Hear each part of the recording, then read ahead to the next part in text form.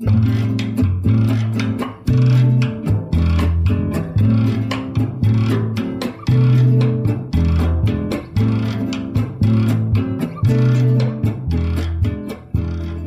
is the Between You and Me podcast, a production of the KAXE Morning Show.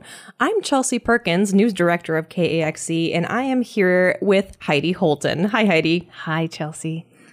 Another Between You and Me conversation here that we're bringing to you. Now, Chelsea, there's so many plays and theater productions, and I'm never somebody who's going to get up on that stage and be in that play, but I love what it brings to our community, me going to it, but what it brings to people's lives, and especially to kids. These are conversations we have fairly regularly on the morning show about these productions, but you saw something that was going on in the Virginia area through the Lyric Center for the Arts that caught your eye, and you wanted to do this interview. Yeah, I thought it was interesting. You know, I've seen probably hundreds of news releases over the years about events, plays, artistic endeavors of any variety. But this one, I noticed that they had taken care to mention the fact that they're doing a play about Pacific Islander culture in Virginia, Minnesota, which is about as far away as you can get from the Pacific Islands as possible. And that they made an effort to make sure they were being culturally respectful. And they also mentioned about the eco-friendly nature and the fact that that is honored in the story of Moana, and that they wanted to do that in the play as well. So those two things made it stand out from your typical news release. Yeah. It was really interesting to think about because, like I said, I'm not someone who's been involved in plays, but all the stuff you need on stage, all the costumes, all the very little details that make you kind of fall in love with the play when you sit down in a theater. You know, she said in this interview, she said something like, we didn't want to go buy everything on Amazon. Right. You know, the sword, they made a paper mache. I think she was, oh no, it's the arm. The Maui's hook. Maui's hook. Yes. Okay. Yeah. And I've been in a couple of community theater productions, and that's always part of it, is like sourcing everything for the costumes and the props and the set. It's a fun thing to do in a way, because you are, looking for this little random hat that you need. And so you're reaching out to a bunch of people, and then, well, maybe we can't find that hat, but maybe we can trim off a little bit of this hat and it'll be the right thing. It's so much more fun to do it that way. And I thought it was great that they were trying to instill those values in the kids who are participating. Right. They're naming this. Like, it sounds like this is something that, small theater, community theaters throughout northern Minnesota do already, because they don't have excess funds to just go buy a new thing for their set for the next play. But they're naming this. And I think that's really important here, too, as we kind of look to our future of all the, we're trying to figure out how to recycle. We're trying to figure out how long is our clean water going to be here. I mean, there's just a whole bunch of things. And we need to start having these kinds of conversations, even about the art that we make. Right. And the cultural relevance piece, or the cultural respect piece, I thought that was maybe the most important part of the conversation, really, because it could be easy to fall into some of the tropes that you think of with Pacific Islander culture, and what a caricature almost of what we as Northern Minnesotans view that culture as through pop culture lens. And it was impressive to me that even for a youth production, that they would take the steps to ensure that, hey, let's treat this in an appropriate way so that we are being respectful.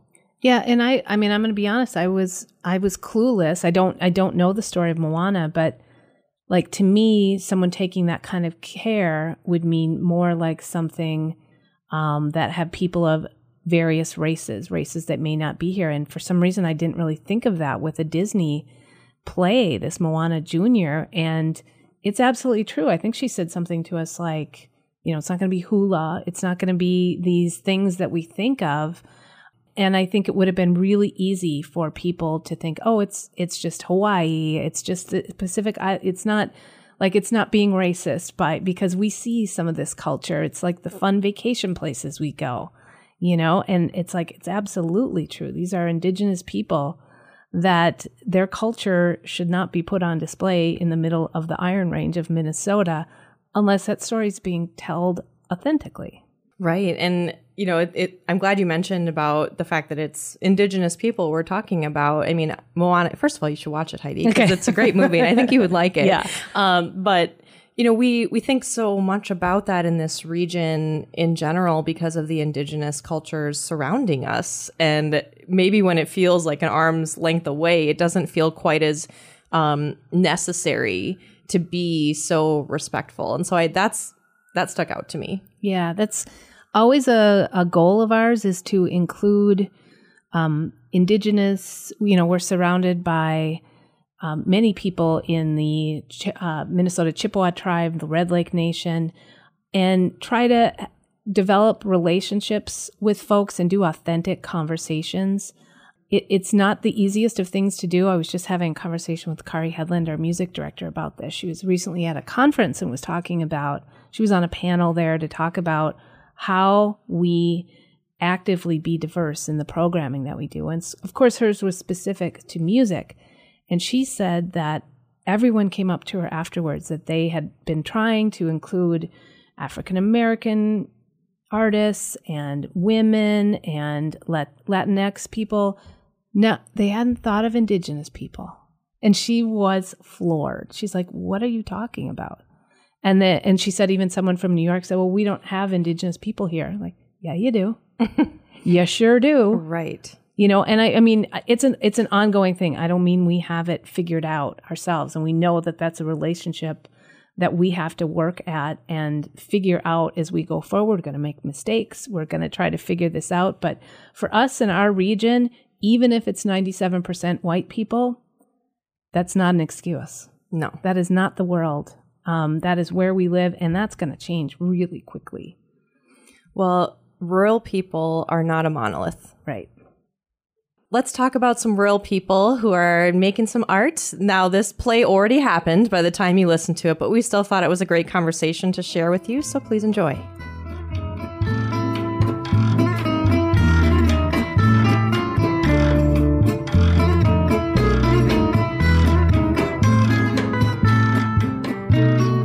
We've been talking all morning about the events going on this weekend. Up next, we're spotlighting a musical headed to the stage of the Lyric Center for the Arts in Virginia. Opening tomorrow night through Sunday is Disney's Moana Jr. Here to tell us more is Lindsay Bergen. Good morning. So you've got a cast of 35 students in this play. Tell us about the story and music of Moana Jr. Well, Moana Jr. is based off of the film Moana. So it's about, the coming of age of a young woman who is about to be handed, off to kind of lead the village that she's in. It's her time to step into that role, and she does not exactly see that for herself. She has other ideas, and within learning more about the role, she learns that the crops on the island, there are crops that are starting to deteriorate, and so they're not really sure where they're going to get all of their food from, and they don't leave their island because of previous incidences, so they stay to where they can. And Moana decides that she wants to try and venture out where she can find, fresh fish, fresh food. And through her story, she learns that her village used to be wayfinders. They used to travel everywhere to find food. And she comes across, many characters and Maui, the big one, and just kind of goes on a journey to find herself and, save her land and kind of tell the people, we have a different role than what we've been used to. So, Lindsay, this is really about culture. This is a lot about sustainability, and you have taken efforts to make sure everyone involved kind of understands that. Could you kind of tell us more about why you thought it was important to respect the culture and tell this story appropriately? Sure. Well, we live in northern Minnesota. There are not many of us here who are from Pacific Islands. we want to make sure that in telling a story for another culture that we appreciate and respect their stories. These stories come from 2,000 plus years ago. And with that, we wanted to source out maybe a mentor who is born and raised in that culture, who could guide us along and make sure we're making appropriate decisions, not making it, stereotyped, tiki and luau, because that's just kind of not what this story is about. So we were able to find a performer named Muñoz, who is a working actor and performer in New York, but he was born on Hawaii. And he has been great with guiding us, like just making props, sending him pictures and saying, how does this look? What do you feel about it? And he's like, maybe like tweak it a little bit here, and then just kind of getting his approval and like just resources that he could send us to.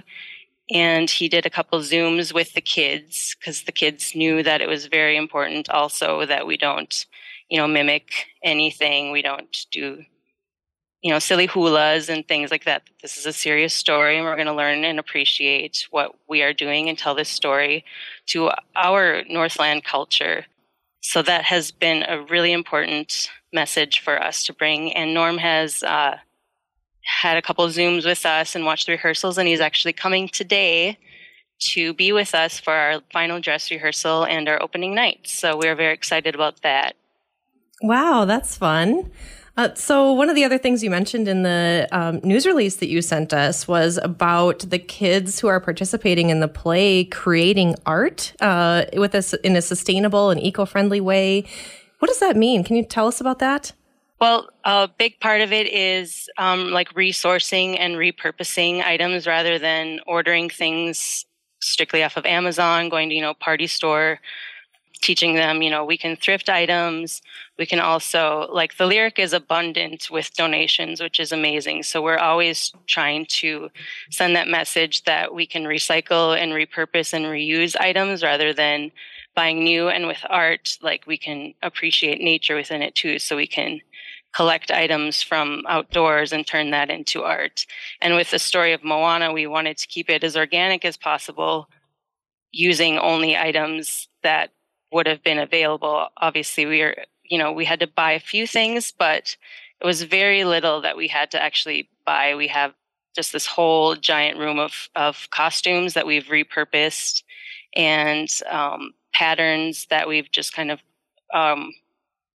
made into the appropriate costumes. And, Maui's hook was made out of paper mache and old, cardboard boxes and such. And the kids have just been kind of realizing, in your recycling bin, you can find these items and turn it into something, magical. Like, so Maui's hook is weird collected items. Now looks like a live version of Maui's hook rather than buying the plastic costume toy, for Disney's Moana. So that's really important for them to see that, we have ways to conserve and protect our environment, which is a big part of the story of Moana, is, conserving and protecting our oceans and our environment, and just kind of helping them to understand that. Many of our youngest kids are only 8. So this is, a big shift for them, and they've been having so much fun. Lindsay, is that something that you have done before at the Lyric Center? Or is it because of kind of the themes within Moana Jr.? We try and incorporate that into most of our activities, just because we are really abundant with donations, and we are a nonprofit that only has so much for a budget to work with. So it is important in our everyday activity and purposes.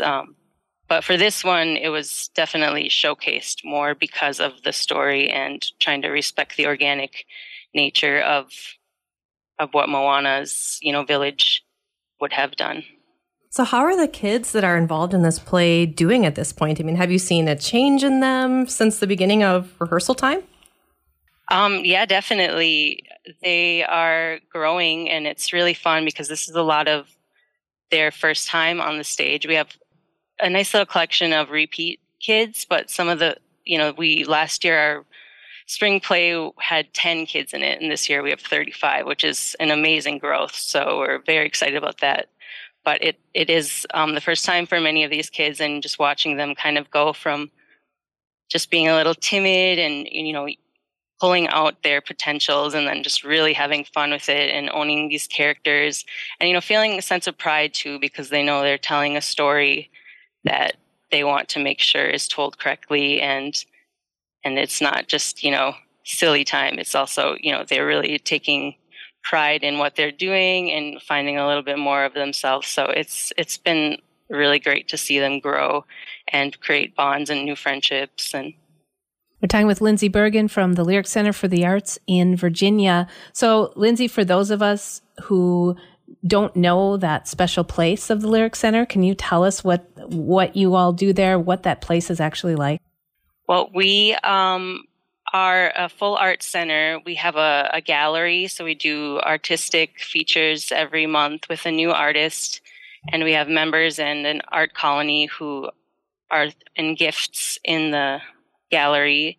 And then we have an annex space next door, which has like a little black box stage and an open art area. Every Thursday, so we do this open art club where anybody is free to come in, all ages, use the supplies we have set out, and just create freely, just a safe space to come without pressure to spend money. And then we have, nighttime, we have open mic nights, and sometimes we have concerts, and we're just always trying to find new ways to bring new opportunities to the Iron Range and new artistic, endeavors, and reaching out to artists. And we're just an open, safe space. And we're right in the downtown Virginia historic Chestnut Street. So it's just a very open and fun place to be. Thanks for your time today, Lindsay. Thanks for having me.